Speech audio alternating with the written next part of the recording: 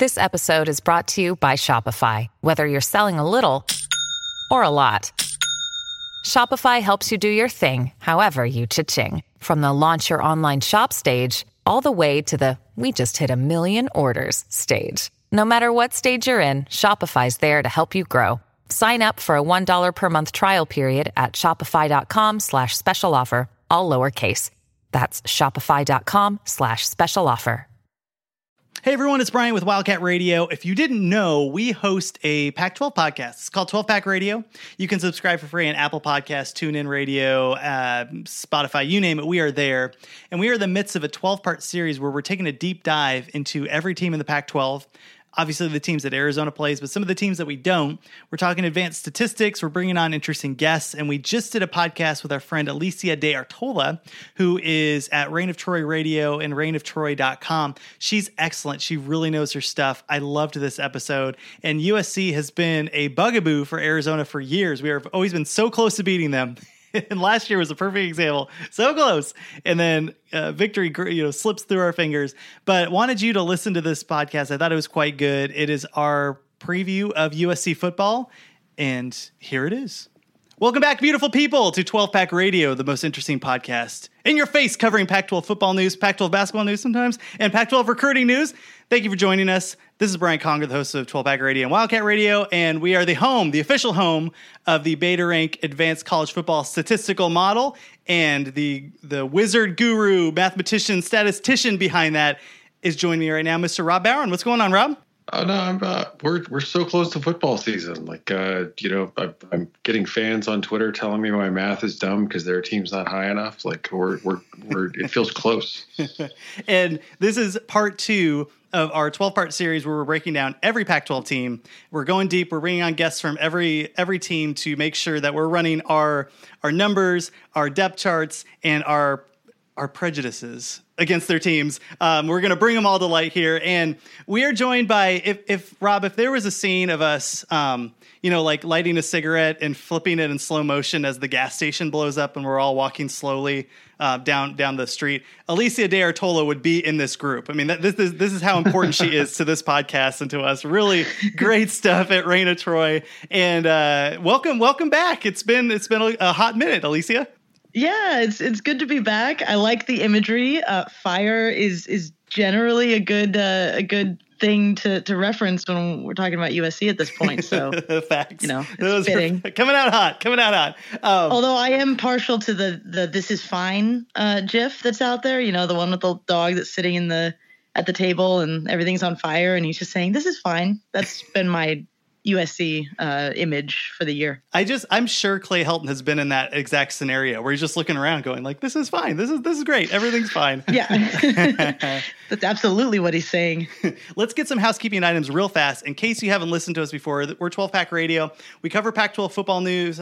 We every week we're going to go through, and actually we're doing 2 for Tuesday this week. We're doing USC, and then later in the week we're doing Washington with our friends at the Dog Pod. We'll go through every single team, break down every really the advanced statistics, the position by position, and all that stuff.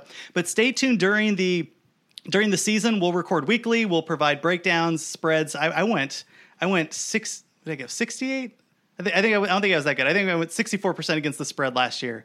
And Rob's numbers, his statistical model, was super helpful in allowing us to identify which teams are good and what units aren't quite as strong as maybe we think they are when we're watching them and stuff. So stay tuned. We'll be recording weekly. You can follow us on Twitter at 12 Pack Radio. You can subscribe to the podcast for free on Google Play, TuneIn Radio, Spotify, you name it. We're out there. And Alicia, you have some awesome stuff that you're doing at Reign of Troy. I think it's the best coverage of USC football. So where can people find you and what's going on there? Oh, thank you. You can find us on Twitter at Reign of Troy. You can find me at Penguin of Troy. We're also on Facebook, and the podcast is everywhere that you mentioned for your podcast. So just search Reign of Troy Radio and you'll find us. But I appreciate I like that people like the things that we're doing, and I'm looking forward to getting the season started so that we can sort of chug along in actual real football instead of just pulling stuff out of thin air, which is July. Well, speaking of last season, Alicia, can you, maybe like you don't have to write a haiku about this, but like, can you just sum up last season? What were the biggest problems with USC as they were going through the 2018 campaign? Now that you mention haiku, I'm really bummed that 5 and 7 isn't 5 syllables because I totally would have run with it. If I'm going to sum up last season, it's 5 and 7. USC massively underachieved. And when it comes down to it, it's basically just a few big points that led to that. One, USC had a freshman quarterback that they didn't do a good job of protecting, not just in terms of the offensive line, but in terms of play calling, in terms of offensive structure, in terms of protecting him from himself. Everything that happened with JT Daniels, they just didn't do a good job of protecting him. The offensive line was mediocre in pass protection, in run blocking as well, which certainly didn't help matters as well. On defense, USC didn't have a pass rush, which when you are Clancy Pendergast and run an aggressive defensive scheme where you put your secondary, when you have those guys on an island a lot, when you're not generating a pass rush, you're basically hanging them out to dry, and that's exactly what happened to USC secondary, which wasn't helped by the fact that USC secondary had a stupid amount of injuries and random suspensions and departures and was basically on their last leg by the end of the season. So, I mean, just, breaking it down into the biggest reasons why USC went 5 and 7, that was pretty much everything that happened. And then the overarching sort of thing was Clay Helton turned out to be more stubborn than he really should have been and didn't change things early enough to basically negate the slide that USC went down once things started to unravel. Rob, we're going to trade questions off here, and I definitely want to go into some of the players to keep a lookout for besides JT Daniels. But do you have any general questions for Alicia before we dive into the position breakdowns and all that? Yeah, I mean, talk a little. I just did the thing that you're not supposed to do. Talk a little bit about, but the the big coordinator drama in LA this offseason, that where Clay Helton, it seems like he has the backing of Lynn Swann to stick around, to reshape the coaching staff, but only the offensive side of the ball. You have the coordinator that everyone wanted, and then you don't have the coordinator that everyone wanted. How do people sort of feel? I felt like there was a lot of positive momentum that suddenly stopped. And he was so handsome, Alicia. I mean, just a stunning specimen of a man. He's pretty handsome, but you know what? Graham Harrell's pretty handsome too. Oh, there you go. Not quite on the same level. I think he's not as groomed as Cliff Kingsbury was, but yeah, it felt like, I don't know, USC fans, it's been a little bit tough because there are little positive things that USC fans can cling to, and then the rug just seems to get pulled out from under way too many times. So Cliff Kingsbury was literally the best hire that USC could have made for their offensive coordinator to fix the offense, and that rug got pulled out real quick. And there was a huge flood of negativity in January. Brew McCoy transferred away, like it was like the scene in Dumb and Dumber when whatever, I forget which character it was, where he's ranting about, we got no jobs, we got no money, our pets' heads are falling off. That was basically USC midway through January, and then.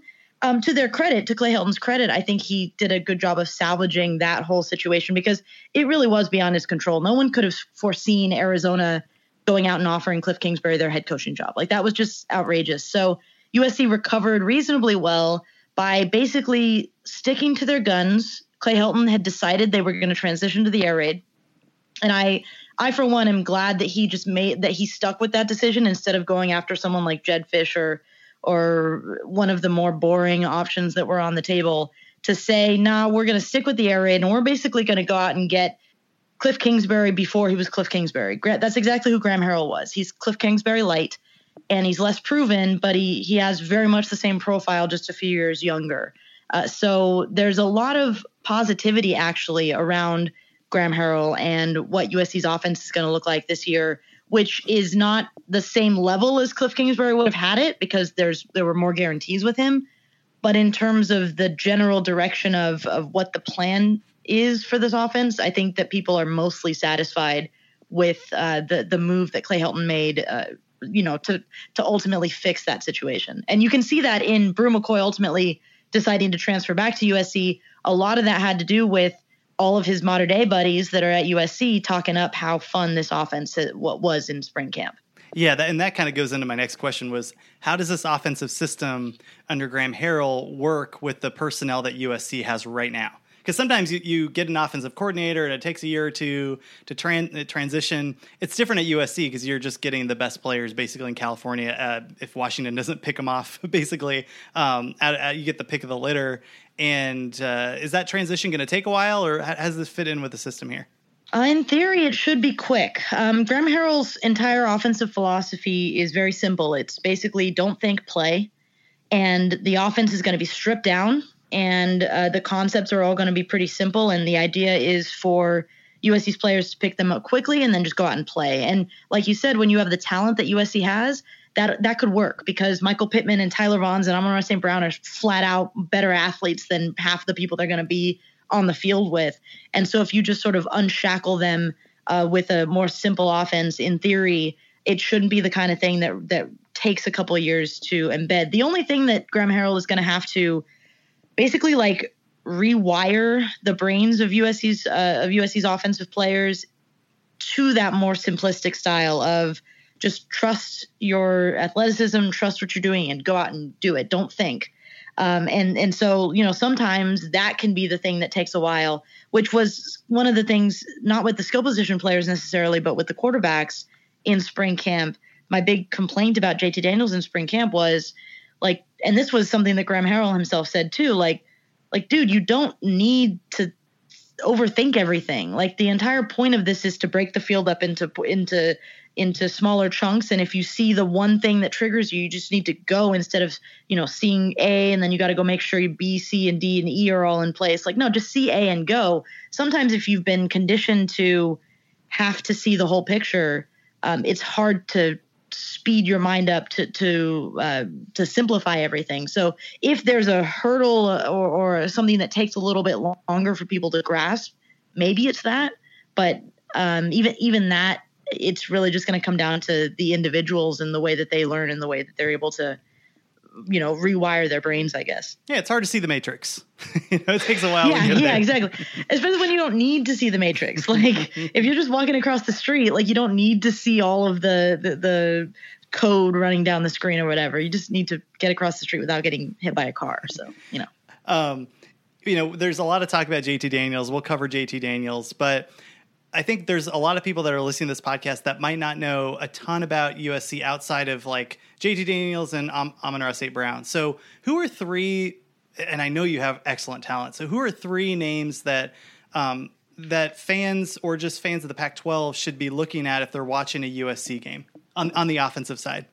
Yeah, I think that Michael Pittman, Amon-Ra St. Brown is getting a lot of well-due hype coming into the season, but I think Michael Pittman is set up to have a monster year. He was the star of spring camp as far as I was concerned. He just looks otherworldly, and I think this offense really is going to unlock him in ways that, assuming he's healthy, which is always the big question with Michael Pittman, that I think he's about to have a huge, huge senior season. I could go into the other wide receivers because USC has a ton of them, but I think I'm going to go to guys who I think are going to benefit most from this offense that weren't household names. I think tight end Josh Follow is going to benefit greatly from this because that was one of the things is that Graham Harrell does use tight ends. They will be on the field for USC, and Josh Follow is a receiving tight end who USC is going to be able to get down the seam and get him more involved in the offense. And I think the tight ends in general will be more involved in the offense and not asked to do the things that they were asked to do last year, which was a lot of just the dirty sort of blocking work that they were put in position to not succeed. I think that Josh Follow's skill set is going to suit this offense better. And then at running back, it would not be me if I didn't mention Vavae Malepeai. He is my dude. Stephen Carr will get his time in the sun, but Vavae Malepeai is my dude at running back. He is an all-around guy. He can catch the ball. He's powerful when he runs up the middle. He's deceptively fast when he gets outside. He's got a good nose for finding the hole and just going. And I love his physicality. If you watched, I think it was the like Arizona game or Utah game last year where there were like 2 plays in a row where he was just like barreling over guys and getting 5, 6, 7 extra yards when he had no business doing so just because of sheer tenacity. So he's my dude. And I know that like my co-host over at Rain of Troy gets annoyed with me because I talk him up too much, but it's the off season. If I can't talk him up now, when can I? You're like me with tight ends, man. Anybody that utilizes a tight end is a good American in terms of coaching. So I'm glad to hear that. Well, but is Harrell, because one of the things that I think with this offense, that when you think of like the sort of more pure air raid, and Harrell was a little more, he's not necessarily on the Mike Leach scale where like he doesn't call run plays.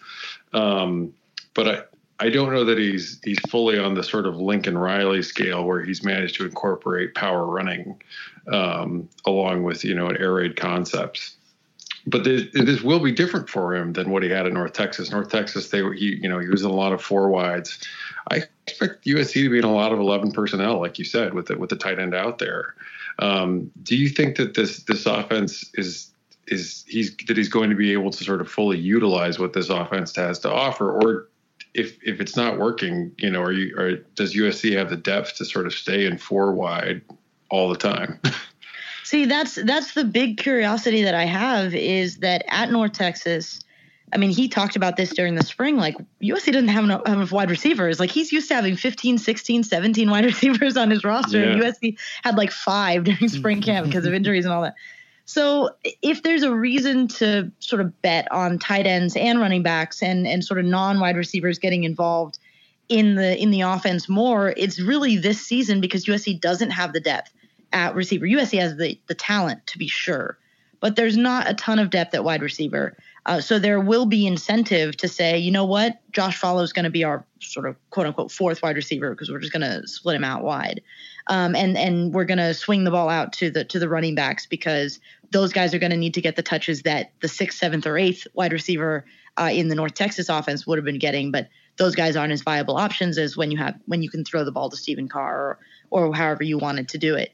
So the big question is going to be, Graham Harrell didn't have tight ends of this caliber when he was at North Texas. He didn't have running backs of this caliber when he was at North Texas. So how will he adjust to having this kind of talent? It's a little bit of an unknown quantity. Like, for all I know, he could just stick to his guns, and if things are healthy enough, they could just say, screw it. When you can go 4 wide with Michael Pittman, Amon-Ra St. Brown, Tyler Vaughn, and Velus Jones, or Devin Williams, or Kyle Ford, or any one of these guys, like, screw it. Let's just go 4 wide. But the talk in the spring was definitely the tight ends will have a role. They recruited tight ends into this offense, and they've been talking up the running game as well. So it won't – I think it'll be a new look for Graham Harrell, but the way it all comes together is just going to have to be a wait and see kind of deal, because at this stage we just haven't seen enough.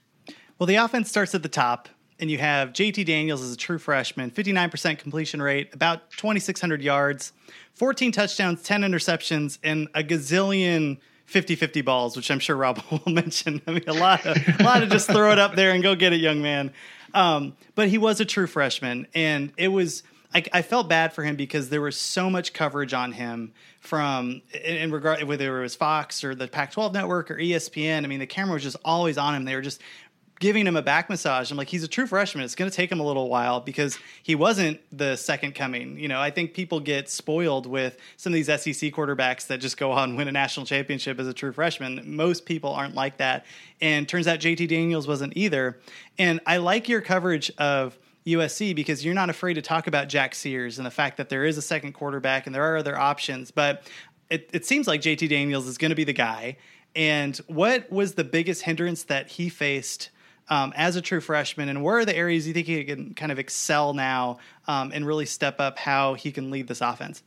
Yeah, I think his biggest issue was that, like I got at earlier, USC didn't protect him from himself, from opposing defenses, from anything. USC put too much on his shoulders, and he was the kind of quarterback that's talented enough to have stuff thrown on his shoulders and sort of shrug and go, okay, I'll try.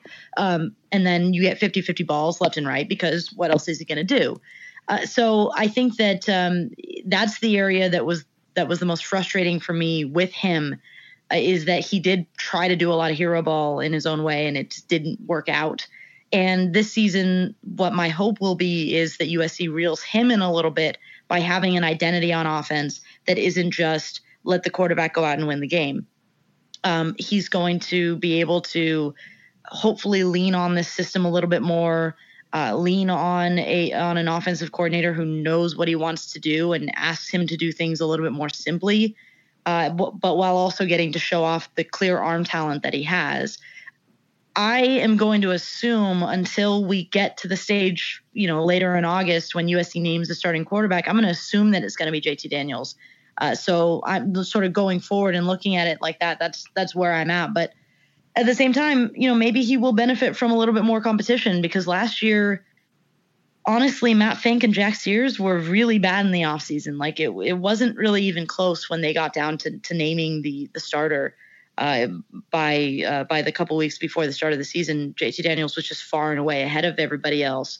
Whereas I think Jack Sears and Matt Fink have closed the gap a little bit this offseason, as you would hope. So maybe some more competition will light a fire under him. Maybe they will ultimately go with Jack Sears, and that'll bring a more athletic element, sort of more playmaking element to the offense that they're looking for. But the quarterback situation at this stage, it's you just sort of have to hope that if you're a USC fan, you have to hope that Graham Harrell does a better job of managing his quarterback and mining the talent that's there, because JT Daniels does have a really great arm and he does have a really great mind for the game, but he's definitely the prime candidate for someone who maybe overthinks and doesn't just go out and, sling it the way that you would want him to. And that's not even getting into, maybe the offensive line could block for him every once in a while this time around. That would be nice. I mean, when you look at, I'm going to throw out some stats here. This offense graded out at 85 last season at beta rank. I mean, that's bad. Terrible. And one of the main metrics that beta rank measures is drive efficiency, which sort of, accounting for everything else. Like, are you able, considering your opponent and your starting field position, did you put up points? And they ranked 112 at that. I mean, they really struggled to stay on the field. And negative drives, they were at 72. I mean, that's a lot of 3 and outs. But one of the things that really stands out to me, and we had this conversation last season about how much talent, the Trojans had at running back, how many returning starters they had on the offensive line. They graded out 99 in effective rush running the football. So there's some JT Daniels, like JT Daniels needs to find the check down. If, I watched a lot of Washington State last season. Gardner Minshew made a living on the check down. It's available in the air raid. Yeah, it's available in the air raid. You'll find it. But can USC, the offensive line blocking, the run blocking was terrible last season. I mean, can USC run the football? Like, is any of that corrected? I think, because I think Daniels, if he has something to lean on, could be better if he doesn't feel like he has to carry the load. Yeah, and that was actually a big part of him carrying the load. Is I was watching games at times last year. I do rewatches after each game for our Patreon campaign. And I remember like 2 or 3 times I'm watching games going like, okay, are other teams loading the box against USC to prevent them from running? And I'd be sitting there going like, other teams are begging USC to run and USC won't run because USC doesn't trust that their offensive line can lay a block, like that each one of the 5 can lay a block in succession. Like it was very bad at points. If you want to look at a positive perspective on that, Tim Drevno has taken over full time as USC's offensive line coach, which should have been all along. And one of the big things that they've done this offseason is they've gone down and simplified the blocking schemes. Graham Harrell has something like, there's like 4 or 5 different schemes, and that's it for the offensive line. Like there's like 2 different ones for running and 2 different ones for passing, and that's it. So I know there's a more technical way of describing that, but basically they're stripping it all down and trying to put USC's offensive linemen in positions where they're not going to be overwhelmed by what it is that they're being asked to do, and trusting. And this is something that I've been frustrated with USC for a long time. When you recruit like USC, you should be able to trust your offensive linemen to just go out there and win their battles. And USC, it felt like over the past few years has not done that. And they did a lot of pulling and did a lot of this, that, and the other thing, sort of zone stuff where everyone was missing, not on the same page and all these kinds of things. So the hope will be that by simplifying everything, players will be on the same page more often and they'll be able to focus more on the technique stuff that will help them win their battles in a physical sense more often, which is really the big thing that they have to come through with this season. Because, I put this on, I want to say I was talking to someone on Twitter today. I was like, no amount of air raid is going to make up for truly bad offensive line play. So the air raid might help a little bit by taking some pressure off of them in terms of what they're asked to do, but that line still has to take a huge step forward in order for USC to fix this offense. But again, as with all things with USC, there's a lot of talent up there. Like, it's not like these are, scrubs. Like, these are 4-star, 5-star kind of guys with NFL sort of assets that when they were coming out of high school. So somebody's just got to whip them into shape. Well, I think the other thing on the line, too, if you're looking at the optimistic side about USC's run game and ability to move the ball on the ground and in pass protection as well, is that a lot of the players on the offensive line last year were young. I mean, Austin Jackson was a sophomore. Elijah Vera Tucker was a redshirt freshman. I mean, like, you had a number, I think, is it Voorhees? Is that how you say his name? Yeah, Voorhees was a sophomore as well. Yeah, I mean, there's a lot of guys there that really were trying to find their sea legs. One of the things that I'm worried about, though, is like Clay Helton went gangbusters on recruiting for, I think, 1 or 2 years, and that dropped off last year. I'm just curious, is there the depth on that line behind basically the starting 5 that you have? If there's an injury or two, is that line in a good position to at least, hold the line basically on the ability to protect and the ability to run? Not particularly, and that is definitely a concern. It's not, I guess it depends on what position. And the good thing that USC has done in offensive line recruiting is that they've recruited a lot of guys that they've looked at for versatility specifically. So, for instance, at center, Brett Nealon is going to be the starter, but behind him, Justin Dietich was the number 2 center coming out of high school and is a really he's a prospect that I really like in terms of his attitude. He can also play guard, so there's some extra depth for USC at guard. They've got half of their guards can play tackle and half of their tackles can play guard. It just depends on how you line it up. But when you do, like during spring camp, they had some injuries. And once you dug down a little bit, the second team line was vastly below, way, way, way below the first team line in terms of quality. And it actually hurt the quarterback battle quite a bit, in my opinion, because whoever was with the first team offensive line looked a hell of a lot better than whoever was with the second team offensive line pretty much every day.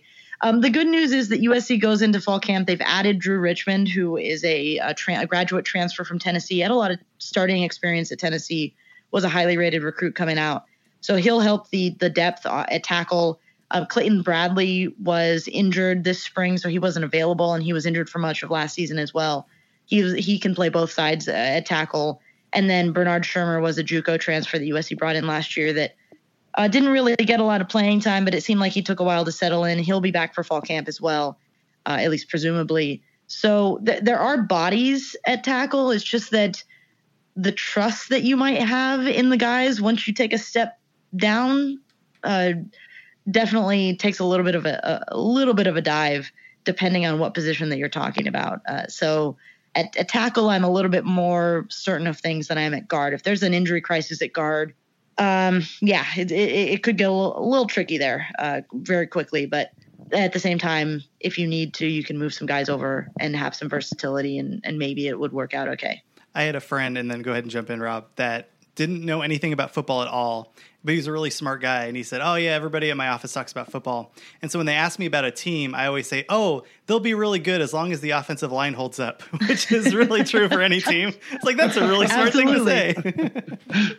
This offseason, I've been doing a countdown to kickoff. So I've been looking at like the numbers. So I've been like, today was the day that we're recording this was 51 days until USC kicks off against Fresno State. And so I've been looking at each number and going through the sort of history of USC by doing so. The truth is that USC was running back U when they were running back U because they were producing offensive linemen like freaking crazy. Like those teams that were winning, OJ Simpson, Marcus Allen, Charles White, all those guys, those teams were built on offensive line. And I know that's like, I'm not saying anything that's like particularly insightful or anything about that, but sometimes I think that USC fans and I think football fans in general forget that just because you recruit the 5-star running back doesn't mean that you're going to have a great running game. It all really does start in the trenches, and that's one area that USC basically let falter a little bit by mismanagement of coaches and by not having it be a primary focus in recruiting for a few years. Like, that's really where USC suffered. So that's where the turnaround is going to have to come from. So I have a question. Just as we switch to the air raid, which running back is the best route runner? Like, who's gonna stay on the field and, you know, like because, you know, they can run the routes. Is it like Carr, Malepeai? I mean, like, people really like Stepp coming out of spring. Yeah. You know, who's ready for that? Stepp's really exciting, but he's very much still a runner. So I think his role is still going to be a little bit limited because I don't think they trust him as a blocker or a receiver yet. And he's still young. He's still got to build those skill sets. Stephen Carr, there has been talk that if things got bad enough for USC at receiver, that you could throw Stephen Carr in as a slot receiver if you really needed to. So that should tell you something about what he can bring to the table in terms of route running and catching the ball out of the backfield. He can be an explosive playmaker in that sense. So just to answer that specifically, I think they will definitely want Stephen Carr out on the field. But Vi Malepeai is the best blocker of those three. He's probably the best in the middle of all of them.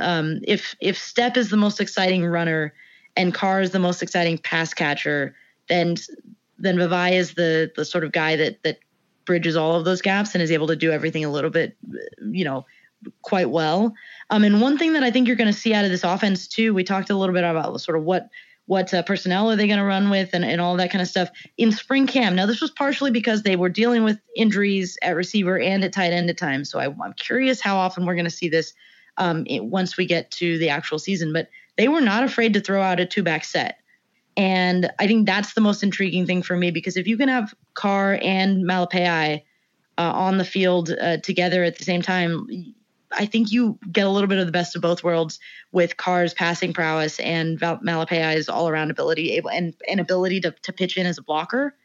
I really like that look, but again, I'm not sure how often that's going to be out there. But both of those guys, I think, could certainly make their case for being the guy that USC wants on the field more often. We're talking USC football with Reign of Troy's Alicia De Artola. Did we get sponsored this week? We don't know. I don't know. We'll find out right after this. Hey, it's Kaylee Cuoco for Priceline. Ready to go to your happy place for a happy price? Well, why didn't you say so? Just download the Priceline app right now and save up to 60% on hotels. So whether it's Cousin Kevin's Kazoo Concert in Kansas City, go Kevin, or Becky's Bachelorette Bash in Bermuda, you never have to miss a trip ever again. So download the Priceline app today. Your savings are waiting. Go to your happy place for a happy price. Go to your happy price, Priceline. Sometimes I'll do a commercial break and then we don't get a sponsorship because they insert them. So we'll find out. I love it. All right, we're back here with Alicia De Artola from Reign of Troy and the Reign of Troy podcast. Just awesome coverage of USC football. Alicia, we know about Amon-Ra St. Brown, and for the beginning of the first half of the year, JT Daniels was kind of in this tunnel vision because, you know, they were teammates in high school, and it just seemed like he was so focused and laser focused on St. Brown that he forgot that Michael Pittman and Tyler Vaughns were freaking awesome and would start on any other team and be their number one wide receiver. And then a little bit further out in the year, it seemed like that started to click. You saw more passes to Pittman, more passes to Vaughns. Can you talk to us a little bit about what makes both of those guys so explosive and the different skill sets that they have at USC? Yeah, Michael Pittman is just a freak athlete. He's big. He's so much faster than it feels like he should be allowed to be at his size. He uses his body really well. He battles for the ball. He's one of those players who, if he can stay healthy, this has been the big thing for him, is that he picks up these sort of shoulder things and ankle things and little things that hamper him a little bit. But I think what you saw towards the end of the season, not just building some chemistry with JT Daniels, but by the end of the season, he was much more healthy than he was at the start of the season when he was dealing with a little bit of like an AC shoulder sprain and the like. So Pittman just brings that kind of ridiculous physicality to the table that I think is really, really difficult for DBs to deal with, because someone who's that big, strong, and fast, all wrapped in one, is, you know, what are you supposed to do if you're a cornerback covering him? Tyler Vaughn he's just super committed to his craft. So he runs routes really effectively. I forget who I heard somebody say this, and as soon as I heard them say it, I was like, oh yeah, that describes Tyler Vaughn. He just uses the sidelines so well, uses it to his advantage because he has such good body control. I think that he might be the most underrated player on USC's roster going into this year, because Pittman and Amon-Ra St. Brown can get more of the headlines than him, because he didn't have a great 2018 season. But when he's on, he's just, you know, he brings more to the table than his athletic. Like if Michael Pittman is sort of max athleticism in the if you wanted to make it into a video game, like Tyler Vaughn's is just all of work ethic and putting his head down and getting to work and just doing everything, sort of putting his craft ahead of everything like that. I think that he could be the guy that surprises a lot of people, because in this offense, I think that there's a really good chance that his just precise route running and body control and everything like that will make him one of the guys that USC is most comfortable targeting more often, because he's going to be exactly where you need him to be every single time. I wish they had Great Hang and Hart, you know, as NCAA Xbox.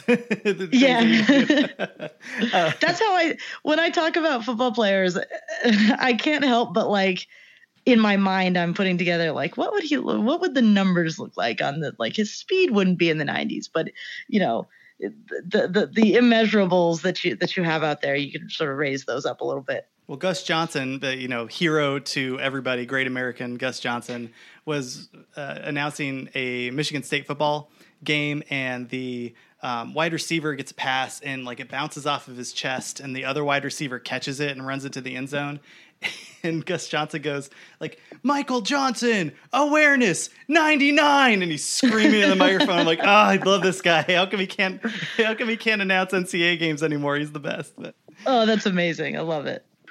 So let's jump over to the defensive side of the ball, which is a bit of a bigger question mark. I was honestly a little surprised that they only made a move on one coordinator, because the defense last year wasn't great for how much they had returning. And yes, they had some injuries, absolutely.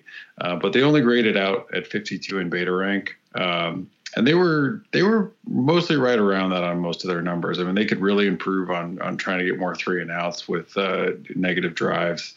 They were a little worse against the run, grading out at 61 versus 40 against the pass. But I think the main statistic that sort of jumps out at me as we come into this season is USC ranks 117 in returning production on defense. I mean, there's going to be a lot of new faces this year and a lot less experience. And returning production is less correlated with defense, so recruiting is actually more correlated. Like, you need guys with a fast twitch and a high motor on defense.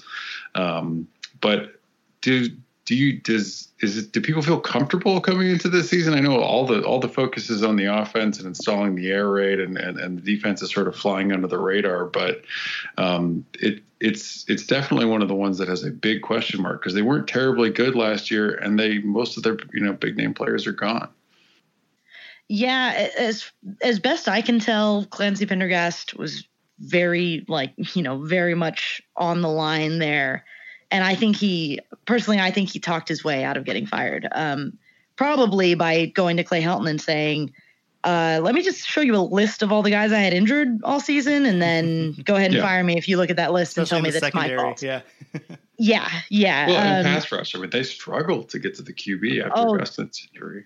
Yeah, basically. And I think a lot of that was, if there's hope for the defense this year, it's definitely that even though they struggled to get to the QB last year, part of that is because so many of the guys up front were redshirt freshmen or second-year guys. You know, USC was relying on a lot of young first-time starters up front there. And once Gustin was gone, they didn't really have the consistency that they needed, the kind of consistency that I think you gain from experience, and particularly in those positions, experience weighs pretty heavily, in my opinion, towards performance. So the defensive line returns most everybody, which is a big boon because the secondary returns literally nobody. So yeah, I think you're right that the offense is overshadowing everything. I think so much of the defense is wait and see. And I think it's interesting you brought up that returning production is not as important as recruiting when it comes to sort of, I guess, predictors on these kinds of things. That might be where you can let go of some of the anxiety when it comes to USC's defense, because they've done nothing but recruit well. So, you know, when you're talking about safeties, you know, you lose the starting safeties from last year, but Talanoa Hufanga and Isaiah Pola-Mao are really, really exciting young prospects. And you talk about the corners that they lost, and Iman Marshall is going to be a huge loss that I think isn't getting talked about enough. But I was going to ask you a follow-up just on that, because he had a terrific year, totally under the radar last year. Completely underrated last year. He had some big moments where he gave up some big plays, which has always been sort of his profile, because sometimes he gets a little handsy and sometimes he's not quick enough to keep up with guys. But Iman Marshall was outstanding for pretty much 90% of the year, and I don't think he got nearly as much credit as he should have done. But with him gone now, that's going to be something that USC won't be able to feel worry-free on one side of the ball in all games, because you really didn't need to worry about Big E against whoever he was going up against. He pretty much kept everyone he went against quiet. On the flip side, though, is that when you're replacing Iman Marshall and opposite him Isaiah Langley with 5-star recruits like Elijah Griffin and Isaac Taylor Stewart and maybe Chris Steele, you know, that's recruiting. That's talent, right? Like, I don't know how quickly those guys are going to be able to step in and be consistent and live up to their athleticism. But USC also brought in they didn't bring a new defensive coordinator, but they did bring in a new defensive backs coach. So there is maybe a little bit of, well, maybe a new coach will get more things out of this secondary. So so much of it is unknowns, though, that you can either look at it and say, well, it's going to be really rough, or you can look at it and say, well, I guess we're going to have to wait and see, because unquestionably you're bringing in players who are top tier elite talents. Like, you lose Cameron Smith, yes, but Paula-Ian Ateote at linebacker, just to shift over to linebacker really quick, Paula-Ian Ateote he has All-American written all over him. Like, All-American, junior Seau level, like USC fans think you should just give him the number 55 right now, because that's how promising he looks. So yes, it's a big deal to lose Cam Smith, but look who's coming in behind him. Yes, it's a big deal to lose Iman Marshall, but it's not like you don't have somebody good coming in behind him. It's losing Marvell Tell sucks, but Talanoa Hufanga looks like, you know, a short-haired Troy Polamalu. So, you know, not to get hyperbolic or anything like that, but that's the way you can look at things when you're a USC fan. Well, let's go into the secondary, because I'm glad you talked about a lot of these players, because and if you're not a USC fan, or you're a USC fan that doesn't follow recruiting, so Troy Polamalu, I think Isaiah, is it, how do you say his name? Isaiah Pola-Mao? Isaiah Pola-Mao. Yeah, he's his nephew or something cousin like that. Or yeah. But he was the number 3 safety in the 2017 class and is slated to start. Talanoa Hufanga is the number 3 athlete in 2018, and he's slated to be strong safety. You have a nickelback who is the number 5 athlete in the country in Chase Williams. Elijah Griffin was the number 3 cornerback in the 2018 class, followed by Greg Johnson, who was the number 4 athlete of the 2017 class. Isaac Taylor Stewart was the number 5 corner in 2018. Like, you guys are so stacked in terms of pedigree and talent on paper on the secondary. So that's like the big. So I forget who it was, but one of the Pac-12 announcers had tweeted out, like, what unit are you looking at most? And it was like ASU quarterback. And my response was USC secondary, because this could be super boon or super bust in regards to, I guess it could be something in between, right? Because there's a bunch of young guys trying to figure out what's going on. But it is by far the most fascinating unit, I think, in the Pac-12 this year, just because there's so much talent on the field. I think you're absolutely right to call it boom or bust, especially because every single one that I've talked about, I think with the exception of you brought up Chase Williams, pretty much everyone in that secondary has not so great injury record so far. I mean, they're all pretty young. But like Chase Williams is the only one who's been healthy the whole time. Elijah Griffin had injuries. Isaiah Taylor-Stewart had injuries. Isaiah Plumau has had shoulder surgery 2 years in a row. Talanoa Hufanga has broken his collarbone twice in the last 9 months. So, you know, I think it could go really wrong. Not just in terms of you need them all to pan out in terms of their talent and the coaching and the scheme and all that kind of stuff. B, you need them to stay all healthy. And C, you need the pass rush, the defensive front to come around enough so that Clancy Pendergast's aggressive scheme doesn't hang them all out to dry. Like, you need a lot of things to come together. If they come together, USC's defense will be absolutely fine. It's just there's like 5 ifs in there. Like it's a lot of if-thens. And my worry is if one of those things falls apart, what will it do for what will the ripple effect of that be? Yeah, and Pendergast has had some decent defenses at USC. I would say he's yet to have a great defense at USC. In any of his years, arguably his best defense was probably 2013. No, his best 2013 was I forgot that he went all the way back that far. That was that graded out at number 9 in beta rank. That was a very good defense. But he hasn't been back inside the top 10. In fact, the closest he's been back is in 2016. They graded out at 25. You know, like he's really got his work cut out for him this season. But I have a question. So everyone, when they focus on special teams, always focuses on the punter and the kicker. It's actually usually more about your coverage units. But USC wasn't great on special teams last season. They graded out at 73 in beta rank. They have a ton of guys that were 4 and 5 star recruits on the coverage and blocking, you know, kick blocking teams and punt blocking teams who just weren't doing their jobs. The most frustrating thing from the USC perspective on this is I watched every practice that USC had in the 2018 calendar year.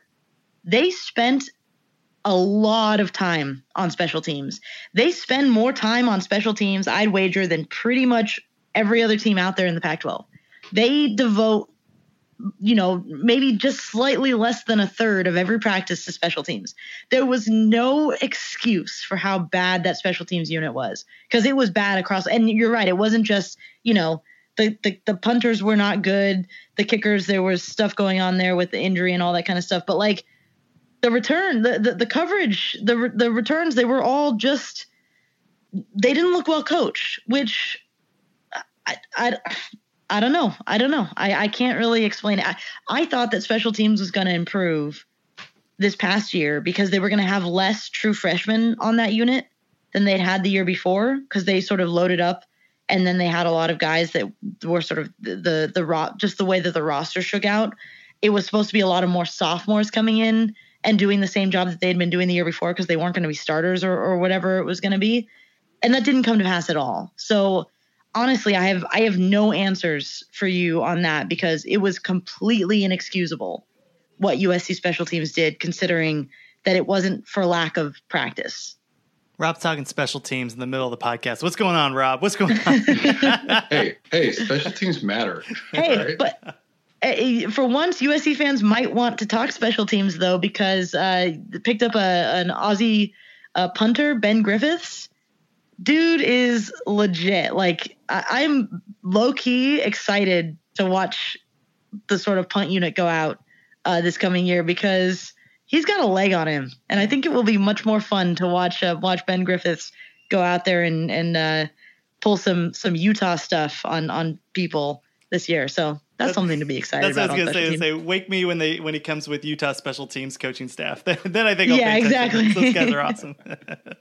I do want to go back to linebacker here, because it seems like USC has changed up its scheme. Like, the outside guys are going inside, and obviously you lose a major piece on that line. But when you're talking about Naote Ote, like that guy was the number 2 offensive lineman of his class, and he is going to be so nasty. But how versatile is he? Is he more of just I'm going to be in my spot and this is what I'm going to do, or does he allow you guys to do some? One of the fun things about USC's past defenses is you had people that had such a strong talent ability that it kind of covered for other things. So you could be more aggressive on the left side, or you could be more aggressive on the right side, or like the center of your defense was pretty much locked down because you guys were so fast and so strong. Is he that type of player? And what is the scheme on that linebacking core?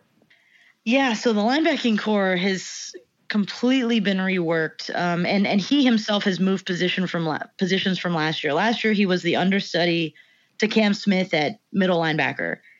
This year they've moved him to the will, which for all intents and purposes in this defense, the Mike and the will do a lot of the same things. Clancy Pendergast has called them virtually interchangeable at times.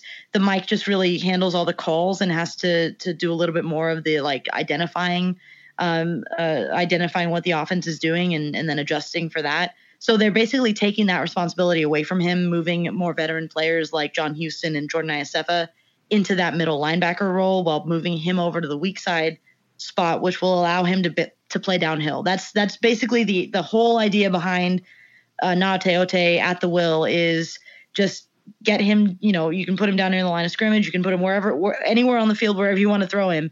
Basically, he's just going to go sniff out the ball. Which I think will definitely suit his skill set because he is big, fast, strong, and just super uber aggressive. And that got him into trouble last year. That's why Clancy Pendergast kind of had him in the doghouse for a little bit because when he was filling in for Cam Smith, he was maybe going a little bit too hot at times. And so that's going to be an intriguing thing to follow. But I do think he is versatile enough that they can use him in a lot of different ways. Last year, he started at middle linebacker, but he also had to start out at the Sam spot, sort of when they played Washington State, they tweaked the defense a little bit and had him as an auxiliary linebacker. So he can go out there and sort of be, I think they'd call it like the dime linebacker, I suppose. But he's just such an uber talent that I suspect they'll just have him wherever on the field that he's going to be able to get to the ball quickest. And the veterans that they have out there are going to free him up to do that.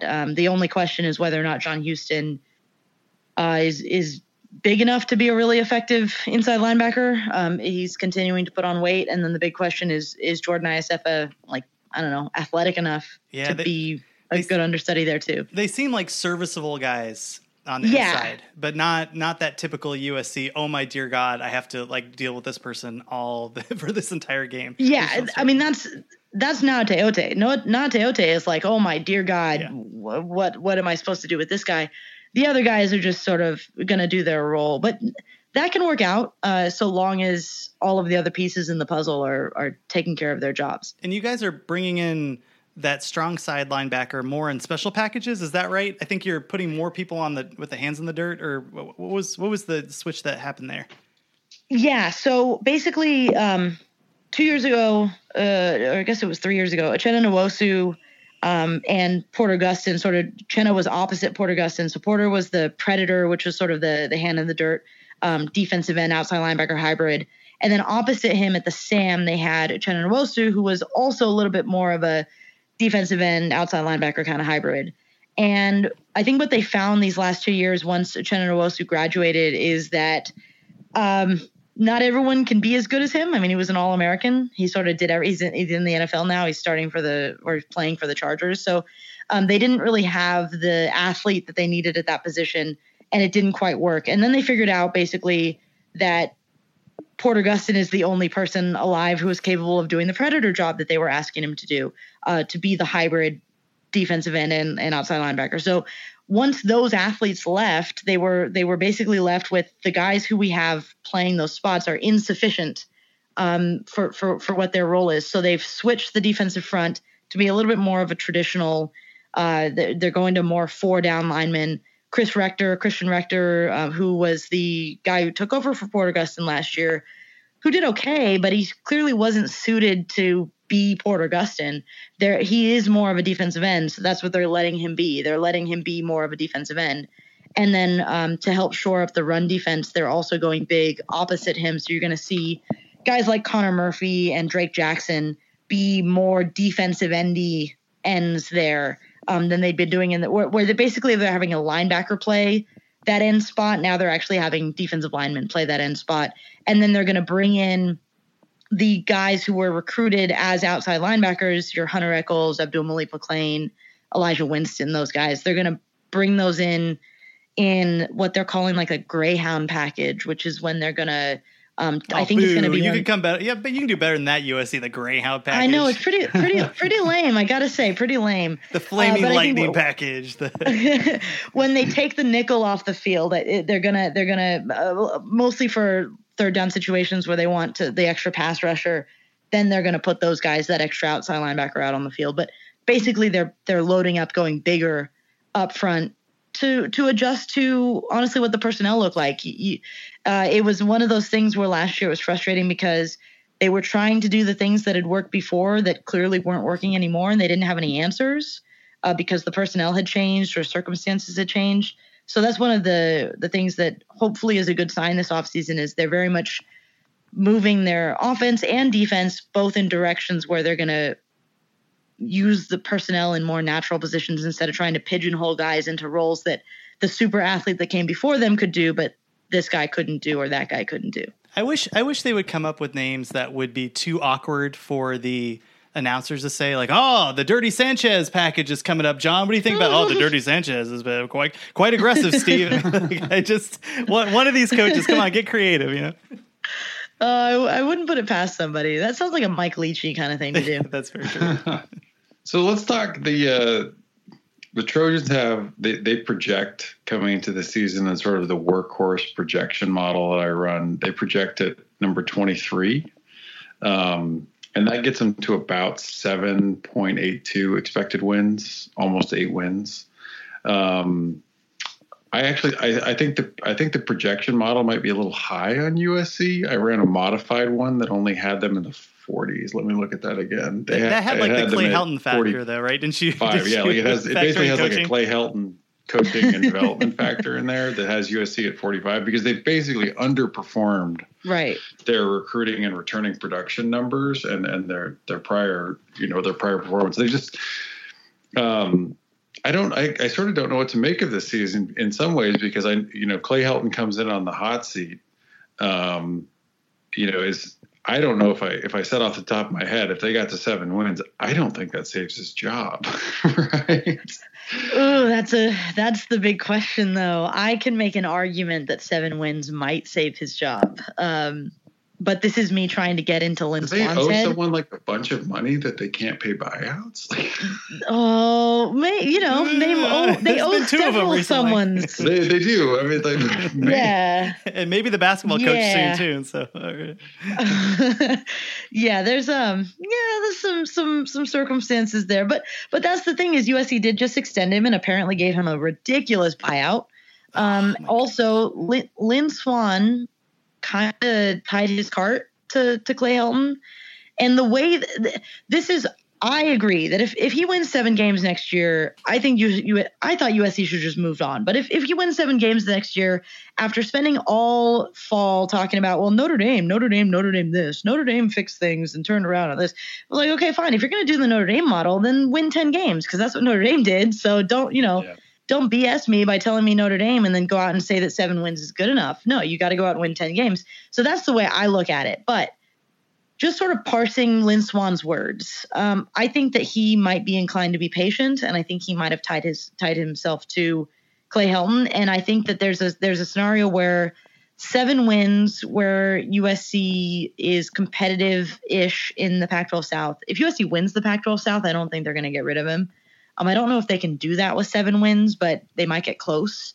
And Lynn Swan might be able to convince himself, well, there was progress and we'll see what he does next year. Like, I genuinely think that might be in the cards because I don't think that USC is eager to undergo a coaching search where after they're going to have to pay out all of these different things, not just paying out their head coach, but the staff that they just hired, at least part of the staff that they just hired, on top of dealing with all of the other stuff that they're dealing with at the university level. Like, I suspect that Lynn Swann will be looking for an excuse to keep Clay Helton around another year. But I don't know Lynn Swann's mind, so this is me sort of projecting out a doomsday scenario. That's why you cut the cord early, Alicia. Like, you're USC, you shouldn't compete for the South. You should be dominant in the South. Trust that's so me. frustrating.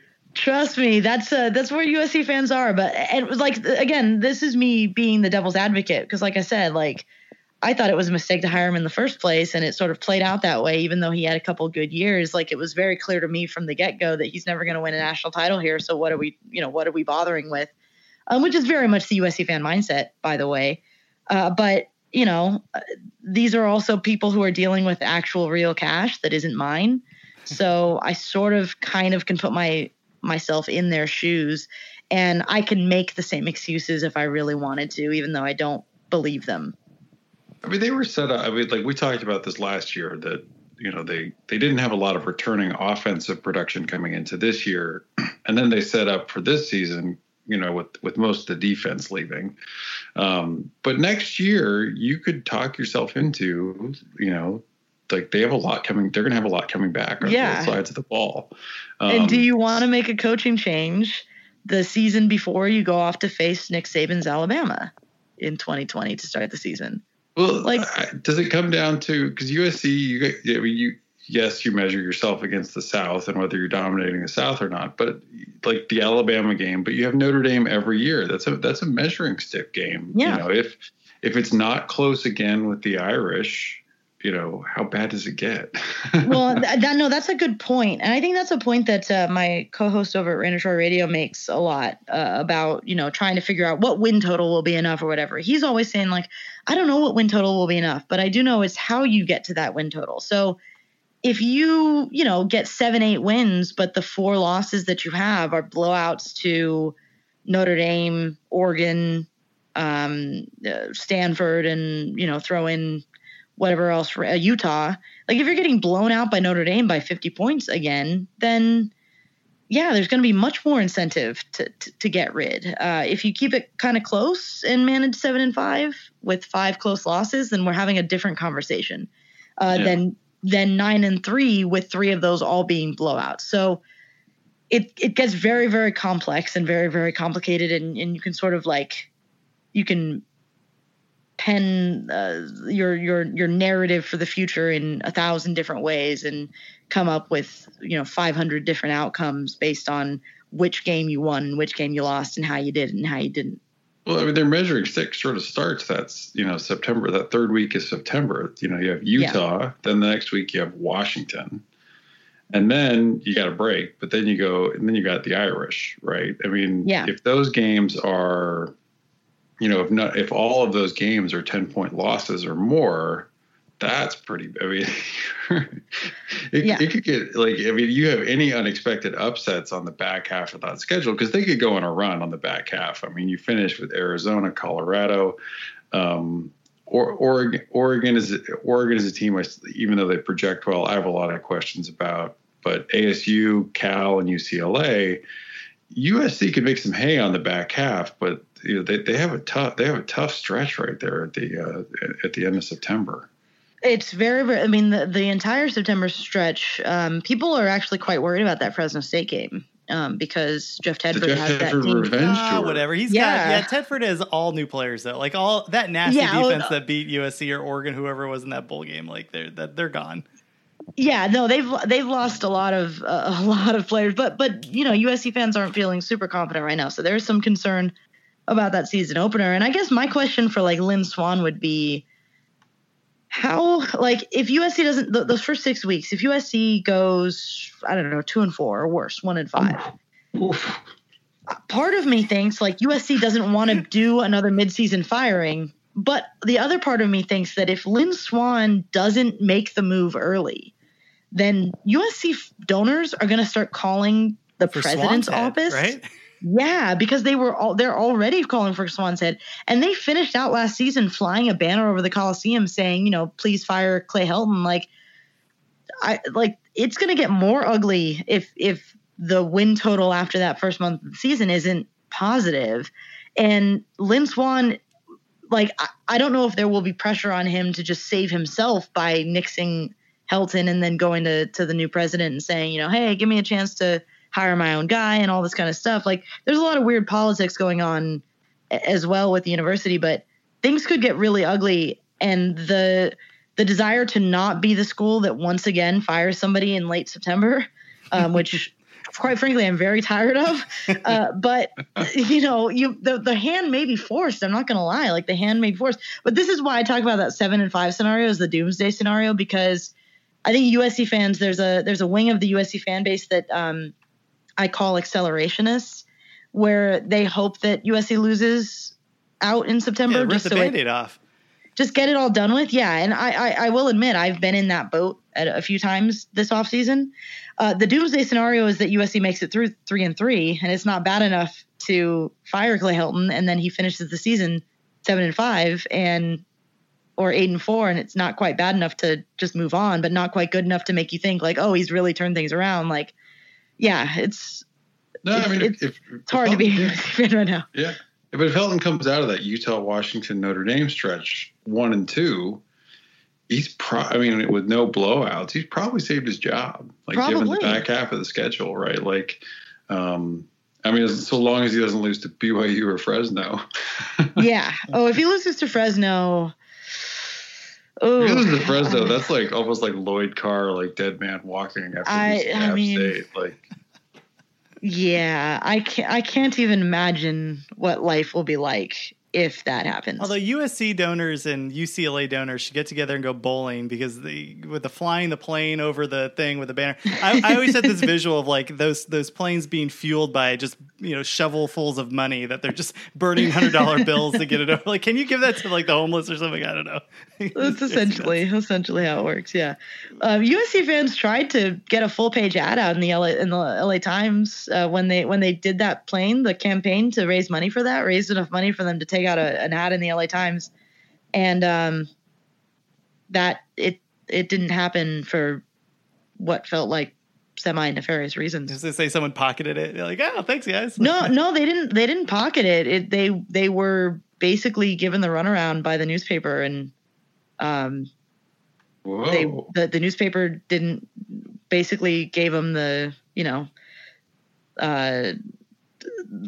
essentially wouldn't, without saying that they wouldn't run it. Oh, well, yeah. So, that's a whole side drama that happened. But no, I mean, there's some weird stuff going on with USC. Rob, you have any other questions for Alicia as we approach the hour mark? No, I mean, as always, it's such a pleasure to have you on because you really know the team so well. So it's always a good conversation. Oh, thank you. Oh, I appreciate it. And I have one more question. Then I know you're doing a cool event in Los Angeles. So if you're in the LA area, stay tuned for just a moment.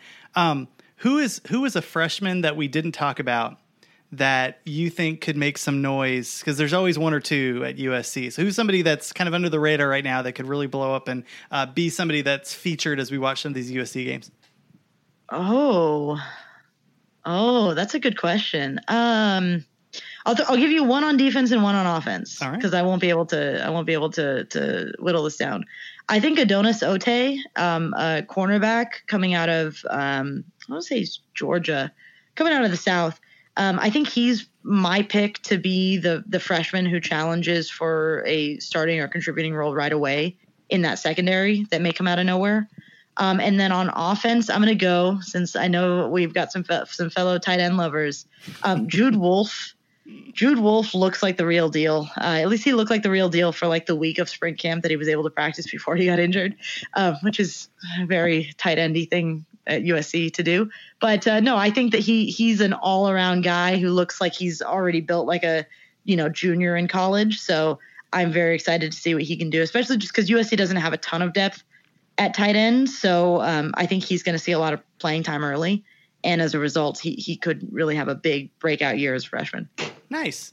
And then you're doing a kind of a crosstown rivalry get-together with our friends at the What's Brewing podcast, which is another great podcast that covers UCLA football and basketball. So if people are in the Los Angeles area, where could they meet up with you all?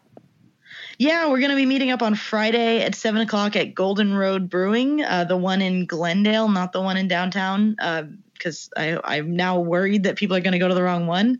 But yeah, I guess it's Glendale, Atwater Village, whatever technicality that it is. So we're doing that at 7. It's going to be me, my co-host Michael, Mike from the What's Brewing Show. Hopefully Jake from the What's Brewing Show is going to be able to get out there. And yeah, we're just having a big friendly rivalry get together, which should be super fun. And everyone is invited. If you're an Arizona fan or Oregon fan or whatever else fans that are in the LA area, everyone's welcome to come out. So just come hang out and have a beer and talk football. Yeah, really good people. They know their stuff, and I know you all like follow Pac-12 football in general. So always fun to talk to other fans. I do have one more. I forgot to put you on the spot, Alicia. So that's 7.82 wins. Oh no! For Beta Rank, you got the over. You got the under. Oh no! Don't do this to me. Oh, okay. As I just tweeted, there's nothing like proving that I am an optimist at heart than when I get to mid-July and decide that USC is going to win 10 games. I don't think USC is going to win 10 games, but I am firmly believing USC is going to go 9-3. So give me the over. All right. Okay. That's optimistic Alicia talking, by the way. Don't worry. One of us on this podcast thought Arizona was going to win 8 games last year. So hey, Khalil Tate's the real deal, though. Wasn't last year, that's for sure. And then one more thing, Alicia, where can people, again, find you? By the way, you're an excellent follow on Twitter. Last year, I think it was, I forget who it was. There was one of your cornerbacks, or maybe it was 2 years ago, because I forget which star cornerback it was. But you had tweeted out basically this like iTunes note, and it was just showing whatever cornerback it was and how many yards they had allowed each star wide receiver of the opposing team, and it was like 30, 45, 52. It was really impressive. Yeah, that was Iman Marshall. Iman Marshall was the one who it's like we got halfway into the season and realized like he gave up like 30 yards or less to pretty much every star receiver that he'd faced up to that point. It's like no one's talking about this dude and how good of a season he's having because everything else falling apart. But yeah, no, he was legit. But I'm glad I'm a good. I mean, in the off season mostly I just talk about like Liverpool and food and dogs. So occasionally I'm a good follow. Hey, but you and the rest of us. So where can people follow you? Yeah, my personal Twitter is @Penguin of Troy. You can also find all the USC centric football stuff at Reign of Troy. So yeah, I'm pretty active on Twitter, and always love a follow.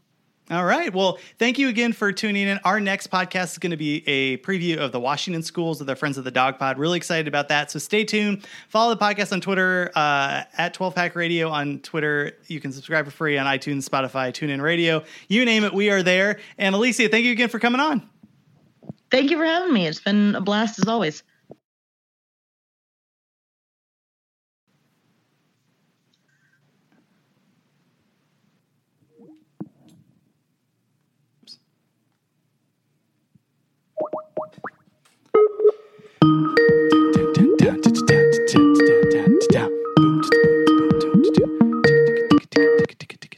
Hey, okay. First thing is, so you can't hear the soundboard. You can't hear this right now. The sprinkle.